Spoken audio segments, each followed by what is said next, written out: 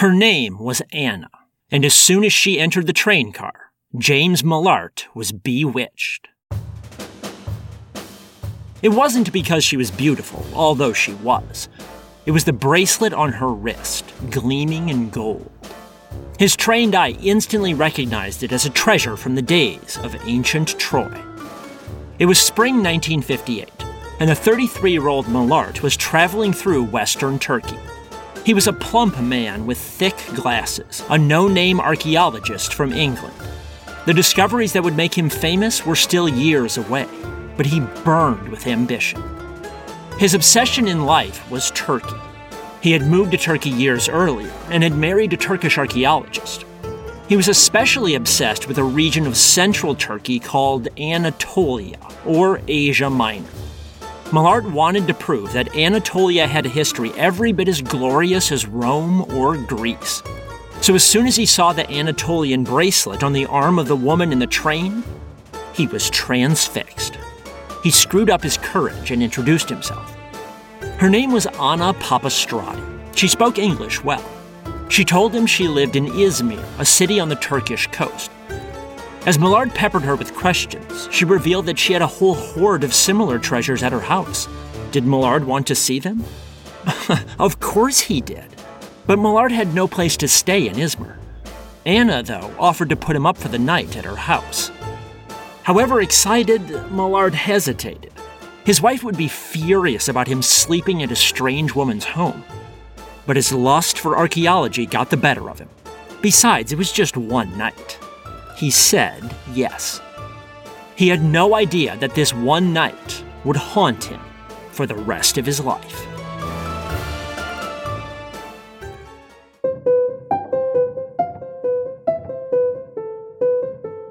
From the Science History Institute, this is Sam Keene and the Disappearing Spoon, a topsy-turvy, science-y history podcast, where footnotes become the real story.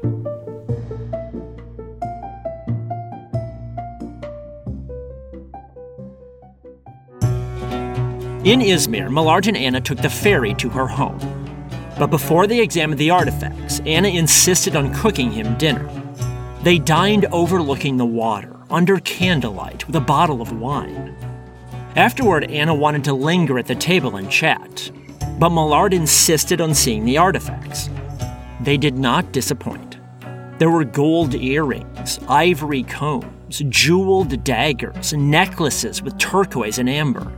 Millart recognized them as belonging to the so-called Yortan culture, which thrived thousands of years ago near the fabled city of Troy. Anna said the treasures came from a place called Dorak, a town south of Istanbul. They'd been unearthed during a war in the 1920s, but she dodged Millart's questions about how she had come to obtain them. Millart did not press her, and he soon forgot such questions anyway. He was too excited over the treasures. He spent the whole next day studying them. When night fell, Anna encouraged him to stay another night. So he did. The same thing happened the next day and the next. In all, Millart spent a week in Anna's home, fawning over the treasures while she fawned over him. Millart made detailed drawings of the artifacts, but Anna forbid him from taking photographs. Instead, she promised to mail him some photos. This seemed odd, but Millart agreed and gave her his address. And upon finally leaving her home, he slyly noted her address, 217 Kazım Derek Street. Then Millart went back home to his wife and waited for Anna's letter. A whole month passed, and then another. Summer arrived and drifted into fall, but still no letter from Anna. Millart began to fret like a jilted lover. Why hadn't she written yet? Did he do something wrong? He finally could not take it anymore and wrote to her instead. No answer came. Meanwhile, Millart was busy doing other archaeology. In fact, that November, he made a discovery that would catapult him to worldwide fame. It involved a site called Çatalhöyük in south-central Turkey. It's a 9,000-year-old city, perhaps the first true city in history. And beyond its incredible age, other things made the place special, too. People in Çatalhöyük lived in mud brick homes that stood just inches apart. There were no streets there, no parks, no open spaces. People got from place to place by walking across each other's roofs. The houses did not have doors either. People entered and exited their homes on ladders through skylights. Çatalhöyük was a sky city. The insides of the homes were special too. People painted spectacular murals on the walls of bulls, vultures, leopards. They crafted figurines of animals and goddesses as well. Most fascinating of all, the people of Çatalhöyük buried their dead inside their homes, and did so right in the dirt beneath their beds. Every night you would tuck into sleep with the skeletons of Grandma and Grandpa and your crazy uncle just inches beneath your head. When Millard discovered Çatalhöyük in 1958, the city was buried beneath a giant mound of dirt 60 feet tall, with weeds covering the mound. But even during preliminary digs, he could tell that Çatalhöyük was special. The murals, the skeletons in the bedroom, the people walking on the roofs. Who wouldn't be enchanted? Even while making these spectacular discoveries, however, Millard's heart was still elsewhere, on the Dvorak treasures. In between digs at Çatalhöyük, he spent many empty months pining over those treasures and writing Anna letters that she never answered. Until one day, finally, she wrote back. Millard tore open the letter, his heart pounding. But it was disappointingly brief, and it contained none of the promised photographs. Anna finished by saying, "You were always more interested in these old things than in me." It was signed, Love, Anna. Millard never heard from Anna again. Baffled and heartbroken, he finally gave up writing her.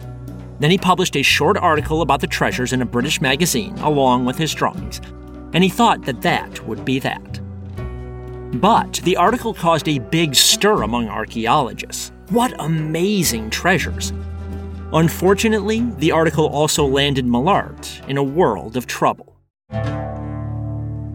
You see, the Turkish government was quite sensitive about ancient artifacts, for good reason.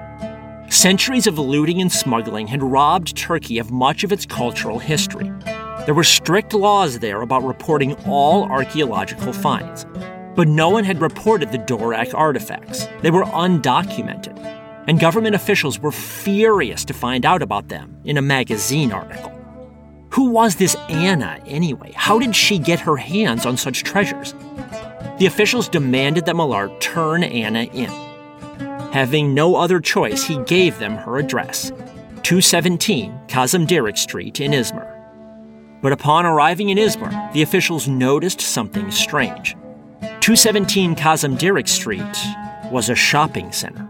No one lived there. There were no houses or apartments nearby either. Something was not adding up. And that's when Turkish officials began to suspect that James Millard was not telling them everything he knew.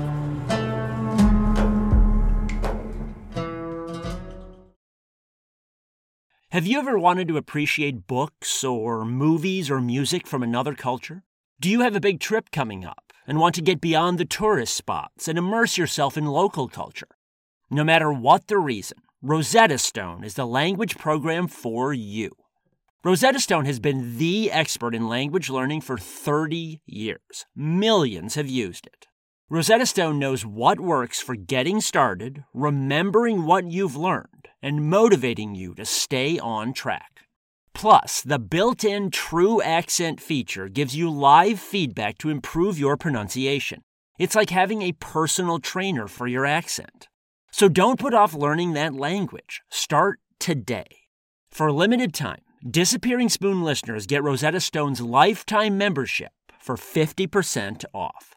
That's 50% off unlimited access to 25 language courses for the rest of your life. Redeem 50% off at rosettastone.com/today. Everybody in your crew identifies as either Big Mac Burger, McNuggets, or McCrispy Sandwich. But you're the Filet-O-Fish Sandwich all day. That crispy fish, that savory tartar sauce, that melty cheese, that pillowy bun. Yeah, you get it. Every time. And if you love the Filet-O-Fish, right now you can catch two of the classics you love for just $6. Limited time only. Price and participation may vary. Cannot be combined with any other offer. Single item at regular price. Ba-da-ba-ba-ba. When they could not find Anna, Turkish officials turned their investigation and anger toward James Millard. They accused him of working with smugglers. They figured the point of the magazine article was to hype the Dvorak treasures and drive up their price. Then, after the smugglers sold the goods, Millard would take a cut of the profits. When confronted with these charges, Millard denied everything. In fact, privately, he was starting to suspect that Anna was the one working with smugglers. Had it really been a coincidence that he had met her on the train? And would she really just be wearing ancient treasures on vacation? Perhaps she was a plant. Perhaps she had deliberately worn the bracelet to grab his attention. Then, after he confirmed the goods as authentic, she had disappeared and handed them to smugglers to sell. Millard confessed his suspicions to the Turkish authorities, but they did not buy his theory. It seemed a little too convenient. Plus, after they started digging around a little bit, they caught Millard in a few lies about Anna. One lie involved when he had met Anna. Sometimes he said 1952, but sometimes 1958. Millard protested that he was just trying to avoid troubles with his wife. He had not been married in 1952, and he sometimes gave that earlier date to avoid questions about him shacking up with another woman. However understandable, the lies undermined Millard's credibility. Turkish newspapers were soon buzzing with stories about the fat, greedy foreigner who was stealing Turkey's heritage. Now, all this while, Millard continued to dig at Çatalhöyük, the ancient city where people walked across the roofs and buried their family members beneath their beds. In fact, his discoveries there won him worldwide renown. But as a foreigner, Millard needed permits to dig in Turkey. And as the Dvorak scandal grew, Turkish officials began threatening those permits. In 1964, they denied the permits completely, meaning that Millard could not excavate that year. Millard was furious. He threw an absolute fit. By calling in some favors, he managed to win his permits back in 1965. But it was a short-lived victory, because another scandal soon erupted. For the excavations at Çatalhöyük, Millard had hired diggers from local villages in Turkey. Whenever the workers found something special, like a leopard statue or a goddess figurine, they told Millard. Millard then reported every item to the Turkish government. Or at least every item he knew about. One day in midsummer 1965, a government official visited an antique shop 20 miles from Çatalhöyük. On the shelves there, she was shocked to see 3 figurines from Çatalhöyük for sale, all illegally. She seized the figurines and demanded that the shopkeeper tell her where he got them. He claimed that diggers from the site had just walked in one day and sold them. So the official grabbed the shopkeeper by the ear and dragged him to the dig site to confront Millard. Upon seeing the figurines, Millard's heart sank. They were undoubtedly from Çatalhöyük. But he denied all knowledge of wrongdoing. He led the shopkeeper over to his workers. The shopkeeper quickly fingered 4 of them as the culprits. A heated argument erupted, with accusations flying back and forth. The workers denied everything. And they were so angry about being called thieves that they quit on the spot, as did all the other workers. Millard now faced disaster. Although innocent, his name would be sullied by this scandal since it took place on his dig site. Equally bad, without diggers, work on the site pretty much stopped for the year. And it soon became clear that the digging would not resume anytime soon. Millard tried to apply for more permits the next year. The government denied them and told Millard he'd be lucky to ever work in Turkey again.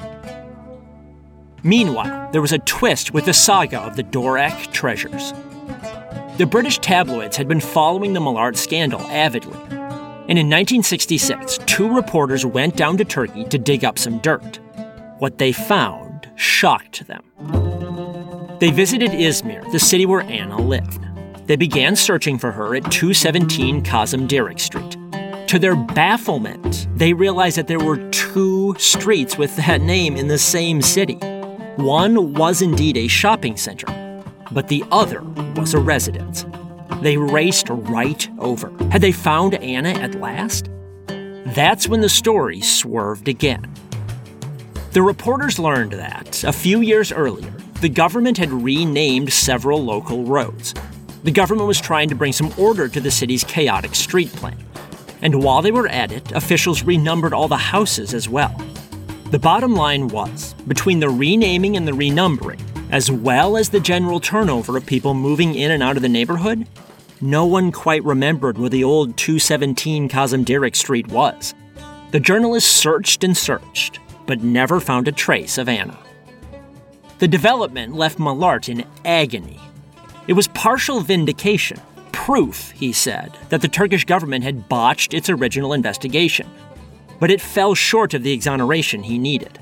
Without Anna, he could not prove his innocence. As a result, the Turkish government retained the upper hand. The government soon banned Malart from Çatalhöyük for life. Malart had discovered Çatalhöyük, one of the most important archaeological sites in history, but he never set eyes on it again.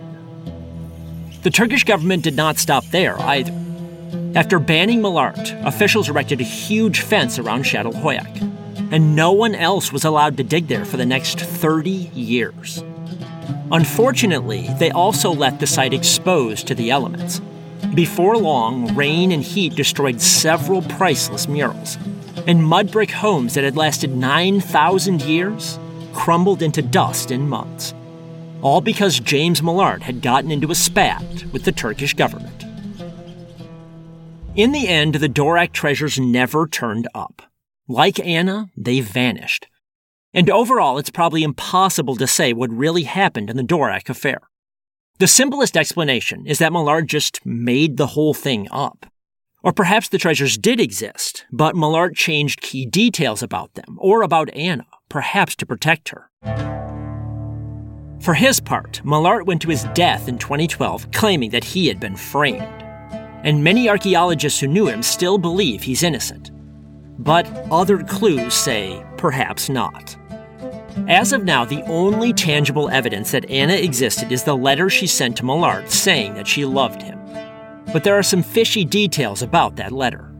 For one thing, in the letter's address line, Anna misspelled Kazimierzyk Street, which seems a bit suspicious considering that she lived there. And that's not all. Anna dated the letter as 10-18, October 18th. But instead of the numeral 1, there's a capital I in the 10 and the 18. Read literally, it says I0-I8, which is weird. Who beyond the Romans would ever use an I for a 1 like that? Well, James Malart's wife did. For whatever reason, when his wife wrote letters to people, she usually typed a capital I instead of a 1. And is it really a coincidence that Anna supposedly did as well? More likely, Malart's wife was in on the hoax. How ironic if, after all that smoke from Malart about his wife getting angry over Anna, his wife was maybe helping him perpetuate a fraud the whole time. Even worse for Malart, after his death, his family found something disturbing. His office was full of fake, supposedly ancient artifacts from Anatolia. It's not clear why Malart was making them, perhaps to sell. Or perhaps he was forging them for scholarly reasons. Again, he was obsessed with proving that Anatolia had a glorious past. So perhaps he invented fraudulent evidence to support that theory. Regardless, this discovery further undermined an already teetering reputation. And the worst part is, it was all so unnecessary. The incident with Anna supposedly took place in spring 1958, and later that same year, Malart discovered Çatalhöyük, which proved beyond all doubt that Anatolia did have a glorious past, a past every bit as grand as Rome or Greece. But because of his alleged misdeeds, Malart was banned from exploring that past. In the end, his invented treasures cost him the real ones.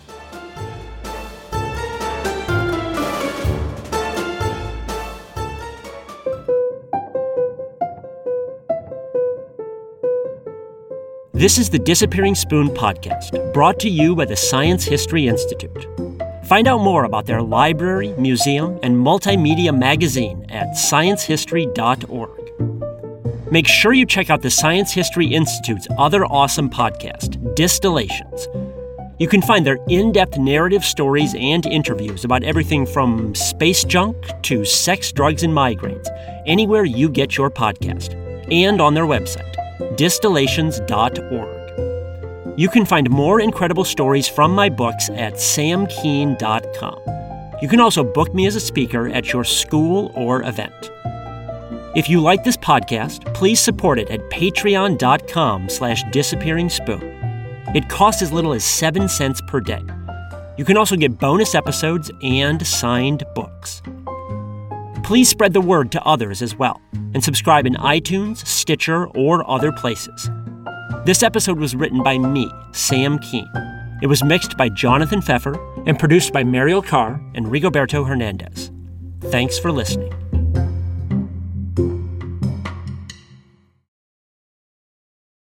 What's so special about Hero Bread's soft, fluffy, and delicious breads, buns, and tortillas? These ultra-low net-carb baked goods contain zero sugar, fewer calories, and more protein than the leading brands, and are high in fiber to support gut health. Shop now at Hero.co. Everybody in your crew identifies as either Big Mac Burger, McNuggets, or McCrispy Sandwich. But you're the Filet-O-Fish Sandwich all day. That crispy fish, that savory tartar sauce, that melty cheese, that pillowy bun. Yeah, you get it. Every time. And if you love the Filet-O-Fish, right now you can catch two of the classics you love for just $6. Limited time only. Price and participation may vary. Cannot be combined with any other offer. Single item at regular price. Ba-da-ba-ba-ba.